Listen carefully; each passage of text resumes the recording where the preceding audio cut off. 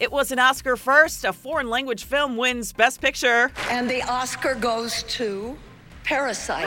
I'm Jennifer Brown. Here's what's trending. Parasite, a South Korean film without a lick of English, wins top prize. Joaquin Phoenix won for Joker. Renee Zellweger for her portrayal of Judy Garland. Biggest loser of the night. I'm not afraid of tough guys, are you? The Irishman, nominated for 10 Oscars and didn't win a thing.